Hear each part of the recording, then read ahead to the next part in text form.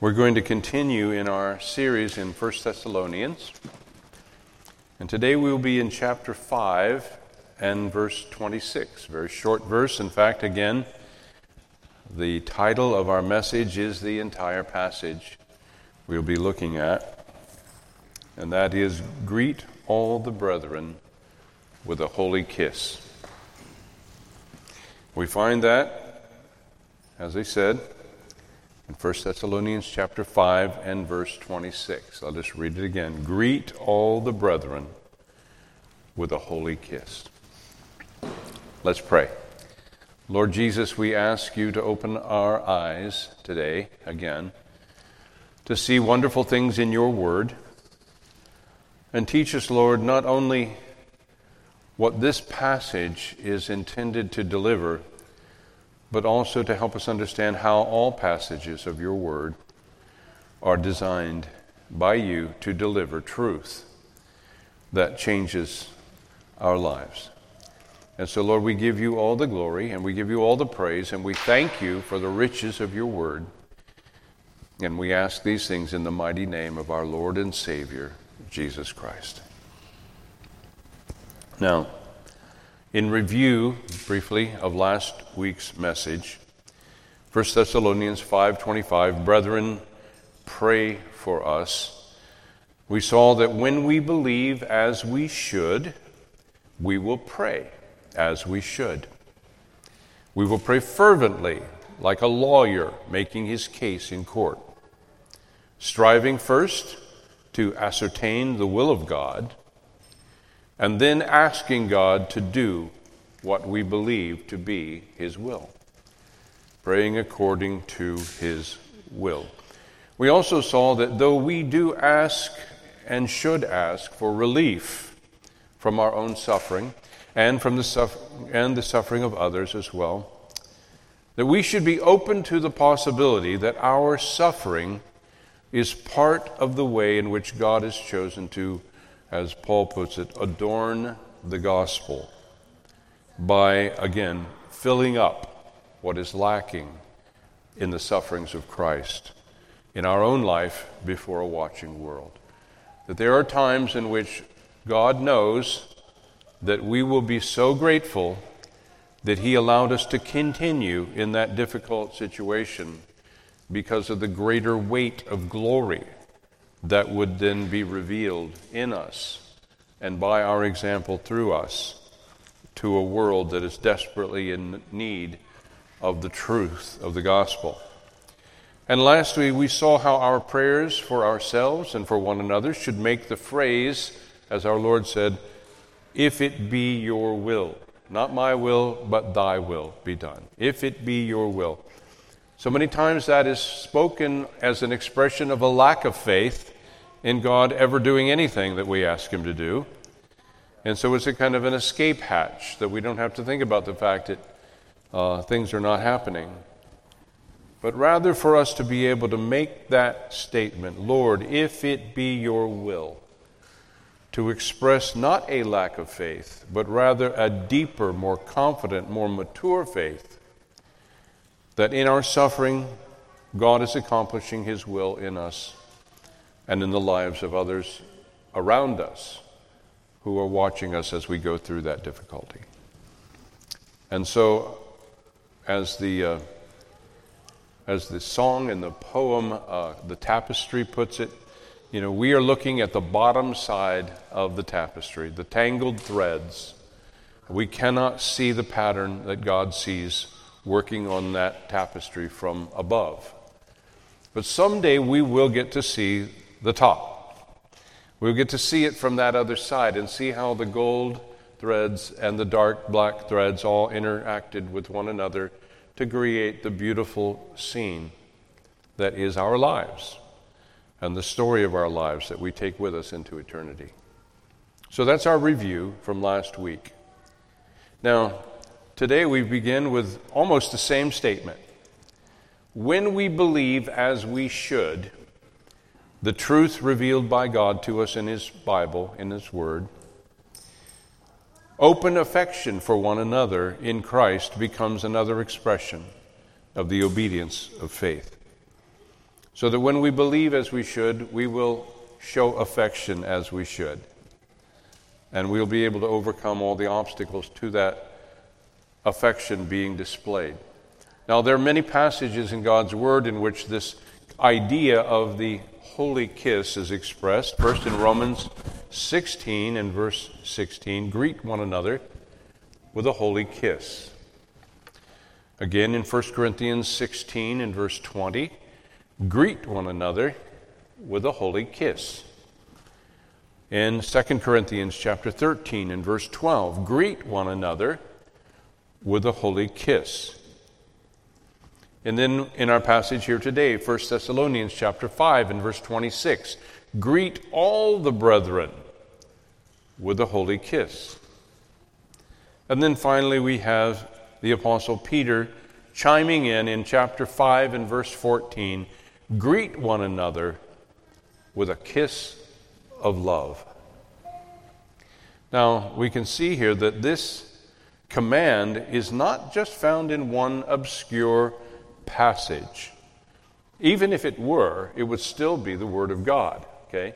We only have 1 John 3:16, and yet it gets the job done. Right? And so this command is repeatedly offered in the closing passages of these various letters, these epistles, and it is commanded by both the apostles Paul and Peter. So we'd better take it seriously, okay? Now, I do have a little bit of personal experience with this doctrine. In the church that I pastored in Gresham, a man there, in fact, he is my brother-in-law, or not my brother. What is it when you're the father of my son's wife? What does that make you? Yeah, anyway, his name is Ken Paul. And if Ken is listening to this, Ken, I just want to honor you as I tell our story. Ken had a habit of, as I would walk in down through the center aisle at the church there where we were gathering in Gresham, he would often turn to me and kiss me on the cheek and then laugh, as only Ken Paul can laugh, and keep on going. Well, one day I thought that I would beat him to the punch. I decided I'm going to kiss him before he kisses me. And so I turned suddenly to kiss him on the cheek. At the same time, he turned suddenly to kiss me on the cheek, and we locked lips. And others in the church saw this. And we're doing the man thing of, ooh, I don't kiss guys on the lips. And so that became our, do you remember the time when story that we share every time we get together. And so I do have a bit of personal experience with this important doctrine. But the idea of the holy kiss represents something very important. And we're going to use this opportunity not only to unpack this passage and this doctrine, but also to address the issues that relate to this doctrine and how we embrace or explain away or otherwise sweep under the carpet things that make us uncomfortable in God's Word. And so I hope that in doing so, I don't mean to impose any sense of legal requirement here, but rather to give us the liberty that we have under the Lordship of Christ to no longer be bound by the expectations of the larger worldly culture around us, or even the culture of the church as it has developed over the centuries, but rather to be free in Christ, to walk in the obedience of faith in what this passage is intended to accomplish in our lives. Now, the holy kiss, that phrase, the holy kiss, is found primarily in Christian scriptures. The specific term holy kiss, as it's found in the biblical text, is not found in secular sources that we're aware of. However, kissing is found. Greeting one another with a kiss is found in ancient literature around the same time. Pliny the Younger, who was a Roman statesman in the first century A.D., in his epistles, 724 to be specific, wrote, "It is hardly possible for us to salute or kiss one another with all this unkindness between us." So the expectation was that kissing one another in greeting was a common thing, and now it was difficult because of the unkindness that had been expressed between him and the person he was addressing in his letter. Plutarch, a Greek historian in the 1st and 2nd century, his life kind of overlapped the last part and the first part of those 2 centuries. In his parallel lives, life of Artaxerxes, he wrote, "Those who were of noble birth, on the other hand, would go up to one another and, after saluting, embrace and kiss each other." So here again we find the idea of kissing one another as a means of greeting between men was not uncommon. So, what's the difference? What is a holy kiss as opposed to simply a kiss? Well, a holy kiss is a kiss that has no other intent than to express affection toward another in a morally pure and upright way. A holy kiss is the kind of kiss that you would give to your own father or mother, to your grandparents, to your own child. This, in a normal context, would be considered a holy and appropriate expression of affection. However, in a fallen world, what should be wholesome family and church affection can be defiled by immoral motives. We saw this in the early days in the Jesus movement, when we had a lot of young men who came to Christ very quickly. They were not discipled as of yet, and therefore they were just taking a passage of Scripture, and when they saw greet one another with a holy kiss, they just began to kiss everybody. And it was not always appropriate. They would hug everybody, and it was not always appropriate. And so it was necessary to kind of dampen that down and say, hey guys, this is not entirely pure in motive. Because these young men had been saved out of the world, and they were used to immorality, and they began to use this passage as a cloak of maliciousness and a cloak of immorality, and it had to just be addressed. Okay. Now, there wasn't an intention to shut down the entire thing. Those who were greeting one another in an appropriately, way, that was fine. It's just these were young guys, right? And sometimes some young ladies as well. So that is why Paul qualifies this kiss with the word holy. It's a holy kiss. It's not just a secular kiss. It's a holy kiss. And remember, the word holy means set apart for a special purpose. It is a kiss that is set apart for the special purpose of expressing affection, of love toward one another in a way that is observable. If this was something that could be done without anyone noticing, it wouldn't be such a big deal. But it is intended to be noticeable. It is a display of affection. We used to call that PDAs, right? Before there was a Palm Top or what are Palm Pilots and so on, PDAs. We had our PDAs as kids. They were public displays of affection, and not always appropriate. Right? Let's just say that. Now, despite the potential for abuse, open expressions of authentic, loving affection should be part of Christian culture. Okay? There should be a way for us to express authentic, loving affection as a part of the culture of the church. And so, this holy kiss that Paul and Peter are commanding, we have to sort out the question of, is this a command to kiss, or is it simply a command to show affection? Now, there are many on both sides of this question. And I want to try to address it in a way that is fair to both points of view.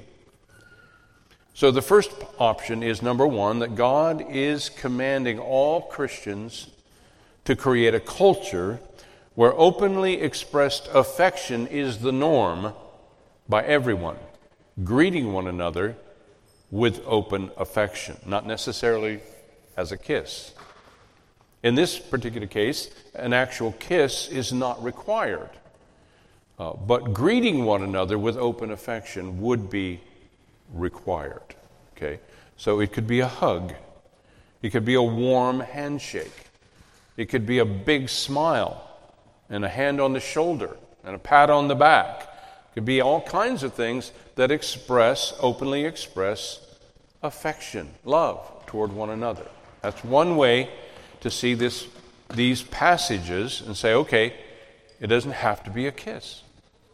And if culturally kissing one another is awkward, weird, things like that, then we can bypass that. We can dodge that bullet. Okay? Now, the other way to see it is that God is commanding all Christians to create a distinct culture.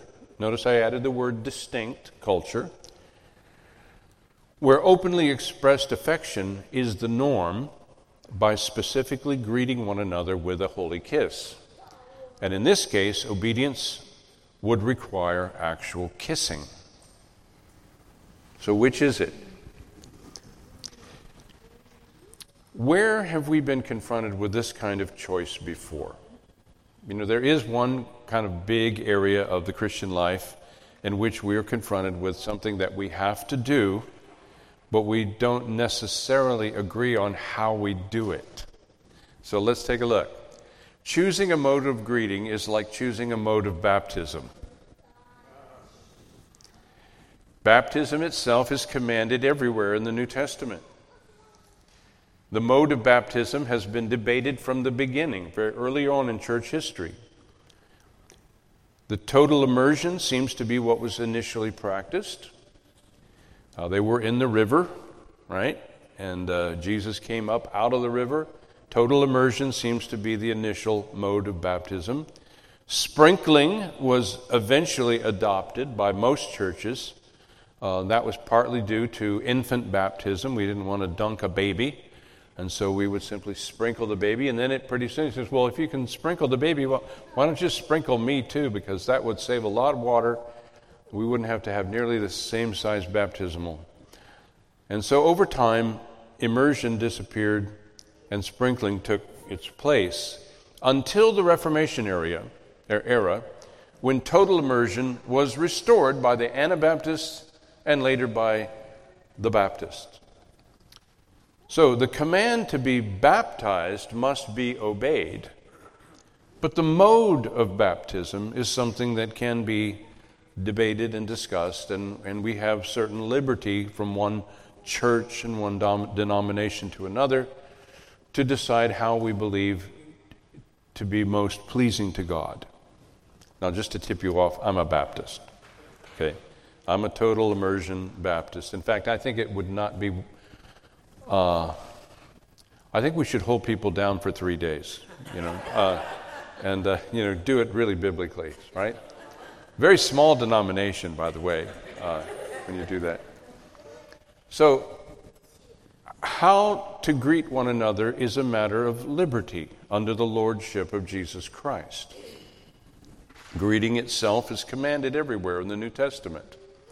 The mode of greeting has been debated from the beginning. Greeting with a holy kiss seems to be what was practiced initially.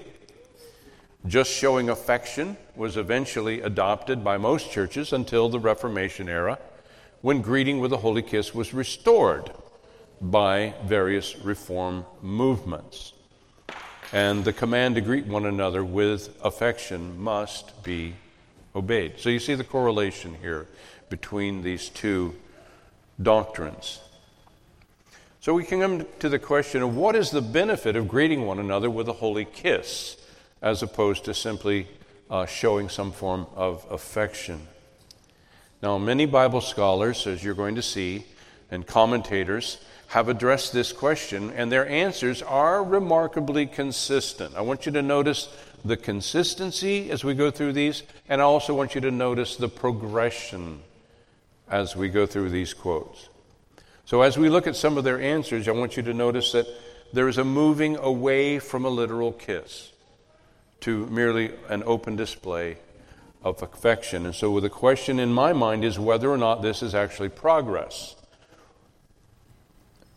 But it is a real progression in church history. So let's take a look first at St. Augustine, or Augustine. Augustine of Hippo, he's writing in the 4th century. He is a major theologian, not just to the Catholic Church, but to all the churches. He is a man respected, regarded as a great man of God. He writes, "The holy kiss represents the bond of peace and love that should exist among believers. It is a visible expression of the spiritual unity they share in Christ and a reminder of the commandment to love one another as Christ loved us." Okay? Now you'll note here that Augustine is speaking in the present tense. The holy kiss was still in practice 400 years later, not just in the 1st century. Now we skip forward to the Reformation period, and we have a quote from John Calvin. And John Calvin, you would normally think of him as being a kind of a stiff guy, you know. You can't kind of imagine him being big on come in for a hug kind of a thing. But here's what he had to say. The holy kiss is a sign of mutual love and affection, reminding believers of their common faith and shared identity in Christ. It serves as a tangible expression of the love that should characterize the relationships within the Christian community. Now you notice that Calvin is also speaking in the present tense. He's saying this is what the holy kiss is, not what the holy kiss was. So the holy kiss was still being practiced 1,500 years later. Another 1,100 years after Augustine, it's still present tense. This is what the holy kiss is. Now, when we come to Matthew Henry is commenting on 1 Corinthians 16:20, greet one another with a holy kiss. He's a 17th century biblical commentator, very highly respected, and he writes, the holy kiss was a symbol of Christian love and goodwill. It signified the warmth of affection and genuine fellowship among believers. This practice emphasized the importance of unity within the church. So here we see Henry is speaking of the holy kiss in the past tense. Why would such an obviously good thing? He describes it as a very good thing. But he is acknowledging that it has faded from their personal experience. It's what was done. Now, John Gill, another great commentator, commentating on Romans 16, verse 16, greet one another with a holy kiss. He's an 18th century theologian, and he writes, the holy kiss was a token of mutual love and affection among Christians. It was a customary form of greeting in the early Christian community, demonstrating the unity and fellowship they shared in Christ. Again, acknowledging the value, acknowledging the benefit, and yet speaking of it in the past tense. Adam Clarke, another highly respected commenter on the Bible, 2 Corinthians chapter 13 and verse 12, greet one another with a holy kiss. He is a 19th century theologian now. And he writes, the holy kiss was an expression of Christian love, unity, and reconciliation. It was a tangible way to show affection and to strengthen the bonds of fellowship within the church. The Apostle Paul encouraged this practice to promote harmony among believers. Paul does not encourage it. he commands it. Do you see what's happening here?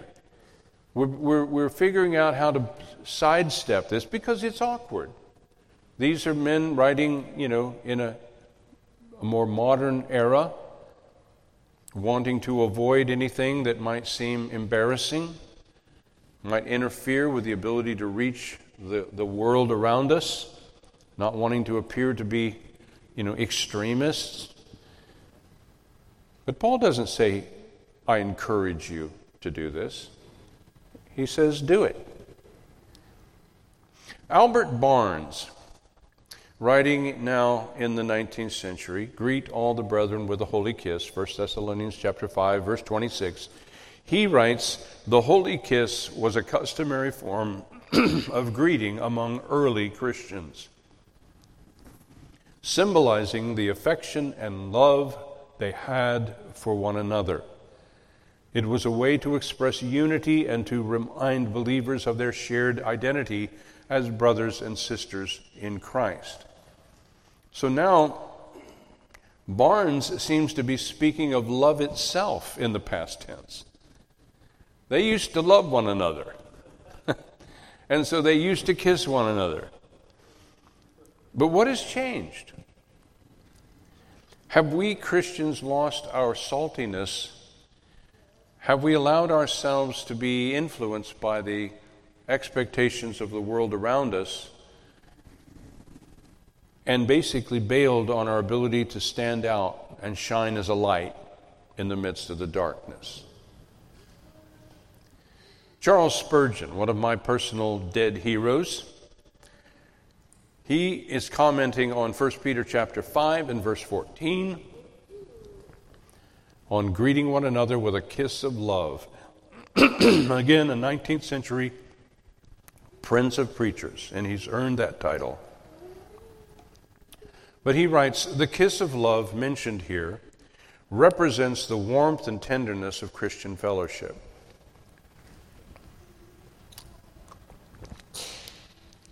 It is a gesture of genuine affection and goodwill, reflecting the love that believers should have for one another. This practice served as a reminder of the love and grace they had received from God. Until he used that word served, I thought maybe we were seeing a restoration of the present tense. But no, he also sees this as something that they used to do. So why do we no longer greet one another in this way? I think a clue is found in some of the more modern commentators. For instance, take a look here at John MacArthur and what he has to say. He says, the holy kiss in the New Testament was a cultural expression of love and respect. It's a cultural expression of love and respect. While the specific practice may not be common today, the underlying principle remains relevant. Believers should greet one another with genuine love, affection, and unity, fostering an atmosphere of Christ-centered fellowship. And so here we find the phrase cultural expression. And so the holy kiss is seen as just being a part of their culture, like wearing robes and sandals. And so, of course, we don't wear robes and sandals today, and we don't have any moral obligation to wear robes and sandals today, unless the apostles said, wear robes and sandals. That would be difficult to disregard, right? If Paul and Peter had said, hey all, you, wear robes and sandals, what would we do? We'd probably have a whole industry of Christian attire. You'd have to go to the Christian clothing store, right? Because it says, wear robes and sandals. We're going to do it. Whatever happened to Christians creating an alternative culture that pleases God? Now, I know that, I'm coming out of my Jesus movement, Jesus freak, hippie lifestyle. And it wasn't hard for us to be counterculture. I mean, that was our calling card. That was our badge of honor. I'm counterculture. But the counterculture that we were countering had to do with the artificiality of the corporate world, the life our parents had drifted into after World War II. You know, Dad going off to work in the office or the factory, Mom staying home with a mop in her hand and a no-wax floor, surrounded by appliances, being lonely, taking drugs. And so we looked at that and said, we don't want that. We want a different culture. We want to get back to earth. We want to move on to a commune. We want to dress in wild colors. We want to let our hair grow out. We want to experiment not with just mood-altering drugs, but with conscious-raising drugs. And it was all foolish. It was our foolish, lost attempt to make the world a better place by totally disregarding everything our parents had ever taught us. And it didn't work out well. A lot of people hurt. A lot of kids were abused. A lot of people died from hard drugs. A lot of people's minds were destroyed and ruined forever by hallucinogenic drugs. A lot of children were born without loving parents. A lot of abortions took place. So that's the counterculture there in the 60s and 70s. But coming into the church, coming to Christ, I do have a what do they call it? A predilection? How do you say that? Predilection of being counterculture. But I want it to be a godly counterculture. I want it to be a pushing back against a sinful and foolish culture. And so I think that we need to stop and ask ourselves, how much are we willing to stand out in the world and be viewed as a counterculture? I have news for you. If you just refuse to get a tattoo, you're going to eventually stand out. You're going to start to look like you're Amish after a while because everybody else is totally covered, right? Now, I realize there are good and useful ways to use a tattoo. I've had friends who use tattoos to evangelize, and I'm not discouraging that. But I am saying that as the culture changes, as people become more and more given over to these trends, whether it's the jewelry and the piercings or the tattoos or the levels of immodesty that are so rampant, or even sometimes now you've got people who are trying to look like different species of animal, intentionally trying to become more animalistic. It's happening. So you can't avoid being counterculture unless you just go along with the culture. So my question is, at what point do we take this opportunity to stand out and to shine as lights in the midst of the darkness and say, no, I'm going to follow Ken Paul. I'm going to kiss the guy. Just don't kiss me on the lips, please.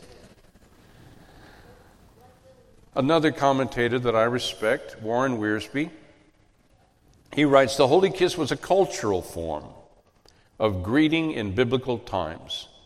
Its purpose was to demonstrate Christian love and acceptance. In our contemporary context, it reminds us to greet one another with warmth, respect, and genuine affection, reflecting the unity we have in Christ.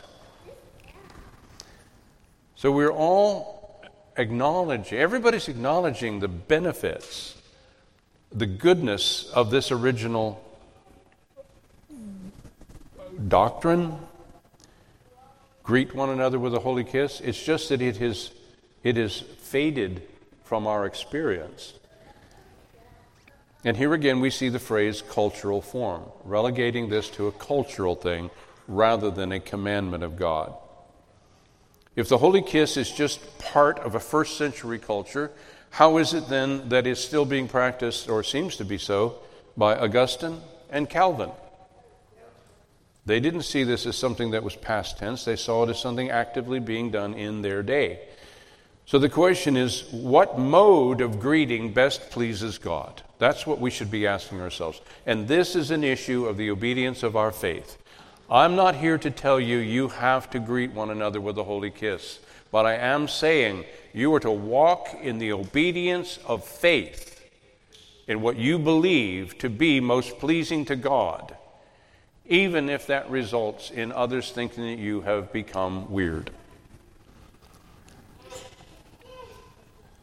Which approach is most likely to create the alternative Christian culture of love that God intends? Now we have to be careful here, because the meaning of this is lost if it becomes a ritualistic approach. In the 14th century, the holy kiss became a ritual act in the church's liturgy. And in so doing, it lost its genuine meaning. It just became something people did, and they didn't even know why they were doing it. They just did it because it was part of the liturgy. When any practice becomes a superficial or obligatory act, the essence of its meaning becomes just another hollow expression of artificial courtesy, like tipping your hat, shaking a hand when you meet people.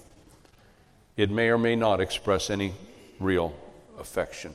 And that's, I believe, why Paul writes in Romans chapter 12, just prior to the passage we saw earlier, in verse 9, let love be genuine. Let love be genuine. And then he says, abhor what is evil. I wonder, does he have in mind that an ungenuine expression of love is evil? Abhor what is evil. Hold fast what is good. What is good? A genuine expression of love. And then he writes, love one another with brotherly affection. Outdo one another in showing honor. And so we have here a clear mandate to get this right. Just as a handshake can become perfunctory, so can a holy kiss. So, how will everyone know? In John chapter 13 and verse 34, Jesus says to his disciples, a new commandment I give to you, that you love one another as I have loved you, that you also love one another. By this love, all will know that you are my disciples, if you have love for one another. Somehow, there is an expression of love for one another that allows all to know that we are his disciples. It's not just a kiss. The kiss is just an expression of that love, normally in a greeting or in a departure.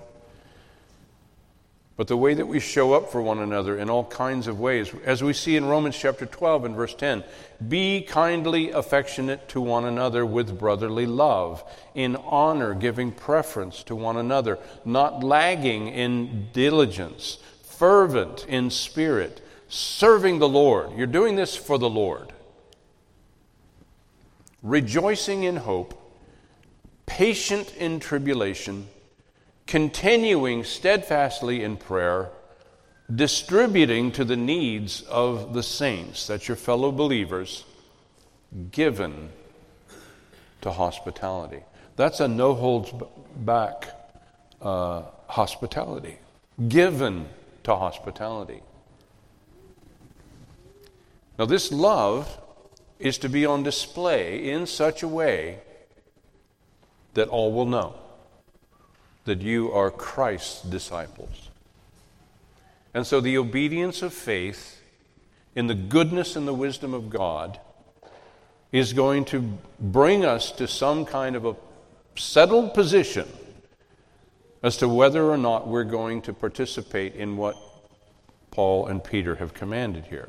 whether it's going to be a part of our repertoire, whether it's going to be a part of our toolkit for expressing love in such a way that all will know that we are Christ's disciples. Retreat is never an option. Everything in this world, let's open our eyes and notice everything in this world. The world, the flesh, the devil, all of it together are wanting us to back off and shut up. Be quiet. Don't proclaim the gospel. Everything in God's Word, the Holy Spirit Himself, and the tremendous legacy we have in the church of our Lord Jesus Christ shouts to us, step forward and speak out. Doesn't it? Is there anything there that says, hey, back off? No. That's the world. That's Satan. That's your own flesh. Now, I don't know about you, but my flesh does not look forward to kissing any of you. Okay? But am I willing to say no? Well, I do want to kiss that lady right there. That's a holy kiss. You want to have one right now? No, I won't do that to you. But the point is that we know that just the very essence of the Christian life is that we can't just back off and retreat. We have to step forward. And so whenever the culture outside the church rejects what the Bible clearly requires of us, it is the Christian's responsibility to push back and even to actually reform that culture. It is the story is that when St. Patrick, went to Ireland, long, very complicated story, well worth reading. But one of the things that he did when he realized that in order to reach these Irish people, he couldn't just take everything away from them. Their culture was so riddled through with paganism and Druidism that he couldn't just leave them with this big cultural vacuum and nothing. They had songs for everything. They had a song for making breakfast. They had a song for cleaning the house. They had a song for tilling their soil. They had a song for harvesting. They had another song for having babies or a song for nursing babies. They had a song for everything. So he set out on the project of writing new songs, Christian songs that honored God and that specifically related to each of these moments in their lives when they would be expecting to be singing a song. He also would set up alternative villages, often right across the river from a Druid village. And as people would come to Christ, they would move across the river and become a part of the new Christian community. And over time, the Druid village would empty out. Even the Druids, priests themselves, would come to Christ and often go on to become elders within the new church because they were already respected as leaders of the community. And the result was that rather than just coming in and trying to knock over the old culture, he offered them a better way, a beautiful alternative culture that honored God and loved Christ and loved one another. That's what I mean when I say reforming the culture. We have to provide the world with a clear alternative to what they have.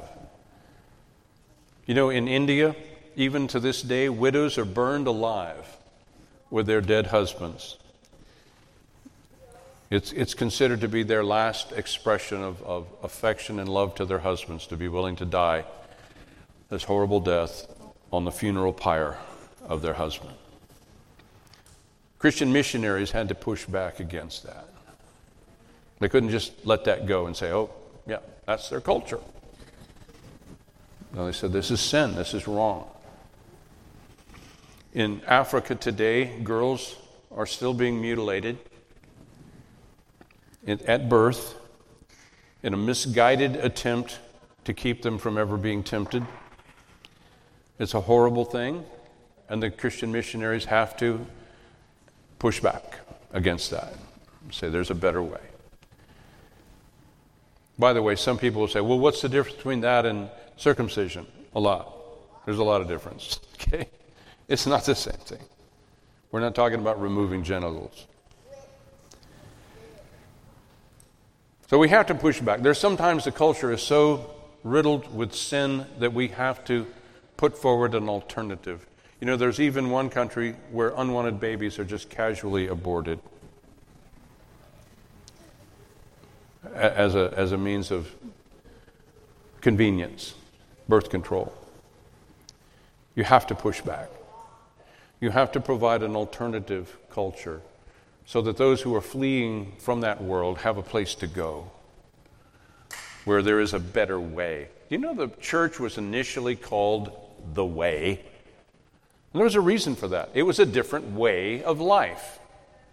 Now, there's a cult out there that has commandeered that title, and it is a horrible cult, the Way International. And if you're listening out there, Way International, you are a cult. You're not Christianity. But Christians should not relinquish that term and say, well, they've got that one. We'll have to find some other name. No. We are the way. Jesus is the way, the truth, and the life. And no one comes to the Father except through him. And so we have to fight to establish an alternative Christian culture that is so distinctively different and yet adorns the gospel that they can't speak evil against us as evildoers, because everything we're doing really shouts wisdom and goodness and wholesomeness. And so our response in every case must be to openly live and to live out loud, to be providing the narrative. You know, some people hear the quote from St. Francis Assisi. Some people call him St. Francis the Sissy. But St. Francis Assisi said, preach the gospel every chance you can, and when you have to, use words. And people think, oh, that is so sweet. That is such a wonderful way for me to ever avoid having to be persecuted for Christ. All I have to do is just be a nice person and somehow they're going to all get saved. No, they're not. People come to Christ when they hear the truth of the gospel and repent of their sins and place their trust in Jesus Christ alone for their salvation. You don't get that done just by being nice.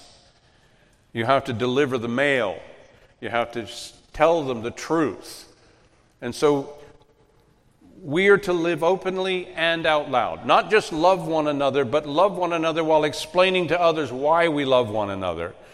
Explaining what we're doing and why we're doing it that way. We have to be our own... I wish I could remember who that guy was. All those wonderful documentaries, animal documentaries, where this guy's got this wonderful British voice and he's explaining how the birds are all interacting with one another and hovering over the swamp and so on. We have to be that guy. We have to be the Morgan Freeman of our own documentaries, you know, where we're commenting on what we're doing. We're explaining what we're doing. The world will not understand what we're doing if we don't say anything. We have to live out loud what is pleasing to God and to call all of our neighbors to repent of their sins and to believe/obey what the Bible teaches. And when we do that, we will see what we see in the book of Acts, that the Lord will add day by day those who are coming to faith in Christ. Now, in the same way, we must display a holy affection toward one another as God commands. Rather than abandon showing proper affection for one another, and let's be honest, out of fear of being mistaken for a homosexual couple, we must model the holy alternative that God intends.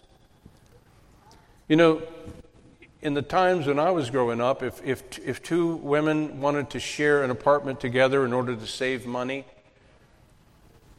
people thought that was great. Now people are afraid to do that because they assume it has to have something to do with sex. It doesn't.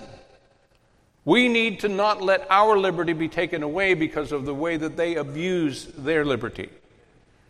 We need to be able to say we're going to have a whole household of guys, a discipleship house, where all these young single guys who, for whatever reason, can't continue to live at home are going to be able to live together and disciple one another and encourage one another and hold one another accountable to walk in the light of God's Word.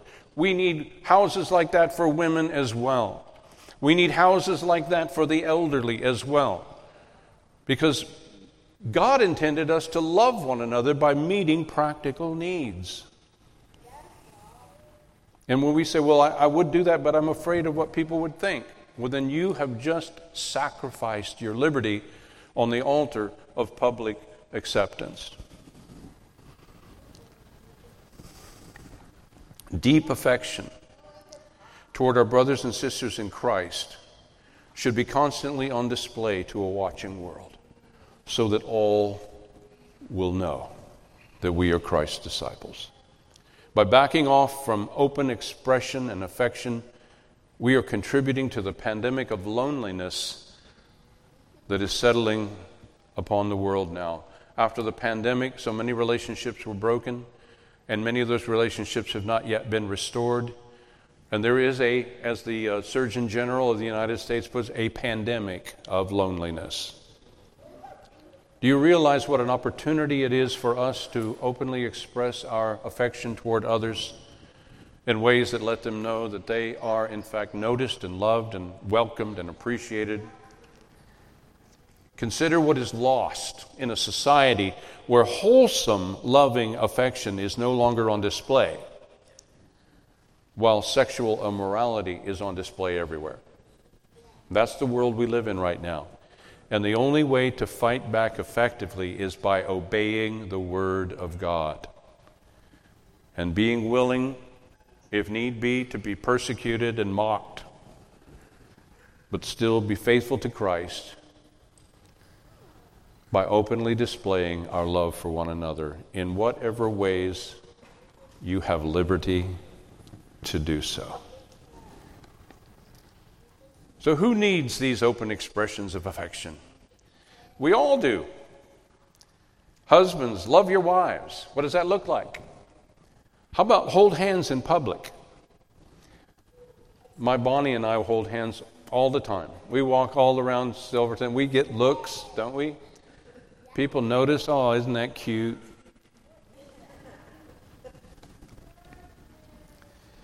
As a father with his children, we need to show the world good examples of hugging and laughing together and walking, holding hands. Same thing goes for being brothers and sisters. To not be ashamed to show your affection for one another.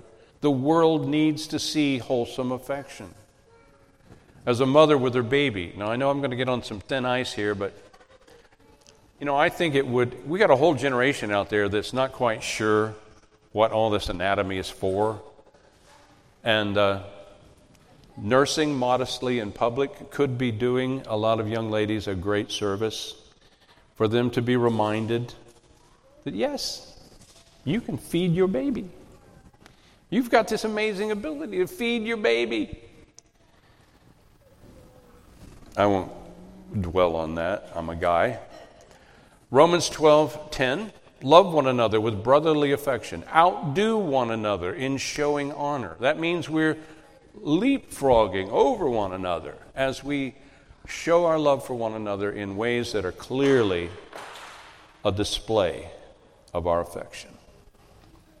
1 Peter chapter 3, verse 7, husbands, I think this is supposed to be love your wives. Love your wives, or no, live with your wives. That's correct. You got it right, Peter. Husbands, live with your wives in an understanding way, showing honor to the woman as the weaker vessel. Now that's offensive to a lot of people. A lot of women think, I don't need somebody to honor me as the weaker vessel. Okay? Well, we're finding out now with a lot of these sports events that there is such a thing as a weaker vessel, and that you're not quite up to what the men are able to do when they get the chance to compete against you. But I think this is a good basis for us doing things like opening doors for the ladies in our lives, of showing the kind of respect that says, "Oh, let me carry that. Let me get that for you. Let me climb up on that ladder rather than you. I can do it.